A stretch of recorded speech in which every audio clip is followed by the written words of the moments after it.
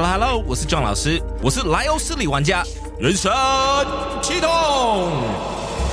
首款多平台开放世界游戏《原神》，即刻点击下方资讯栏了解更多。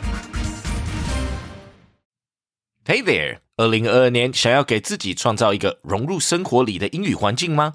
欢迎来到通勤学英语 Podcast， 每日带你提升英语力。我们每日都有新的单集，陪着你利用通勤、喝咖啡或等人的时间，一起跟着我 John 老师一起朗读与跟读世界时事趣闻，让英语融入你的生活。想要加强复习，只要点开单集简介 Show Notes， 就会有逐字稿陪你一起学习。Are you ready for your daily English shadowing? Let's get started!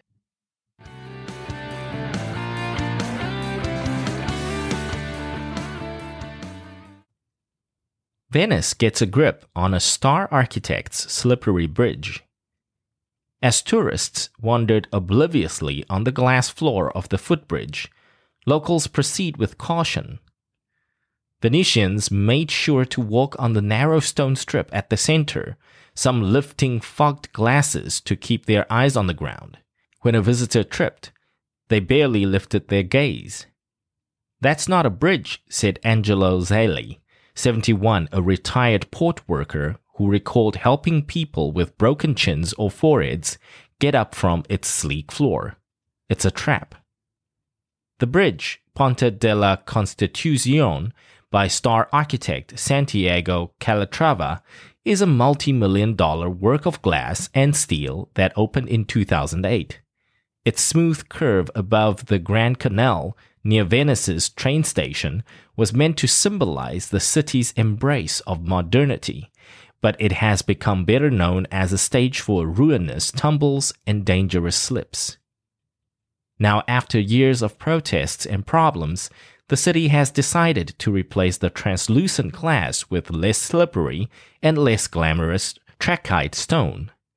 People hurt themselves, and they sue the administration, said Francesca Zacchariotto, Venice's public works official.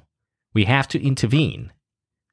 The city's decision to allocate €500,000, or about $565,000, to replace the bridge's glass section comes after several failed attempts to limit slips with resin and non-slip stickers. Last month, as the winter cold and rains made the floor especially dangerous, officials placed keep-off signs on the glass portion of the bridge, which is most of it. Acclaimed around the world for work including the World Trade Center Transportation Hub in New York, Calatrava was commissioned to design the bridge in 1999. When it opened 9 years later, after protests about delays and soaring costs, complaints about falls began quickly. Protests intensified in 2013 when the city installed a cable car on the bridge to make it more accessible. The red round cabin, not designed by Calatrava, cost about €1.5 million, was slow to cross the bridge, and became unbearably hot in the summer. It was later dismantled. In 2018, the city replaced some of the slabs of glass with trachyte, but during the pandemic, when national television filmed people walking over the bridge to illustrate the return to normalcy after a lockdown, it inevitably caught someone slipping.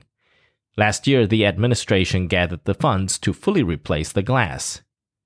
"We can't always do poetry," Zacchariotto said. "We must give security." Thanks for tuning in.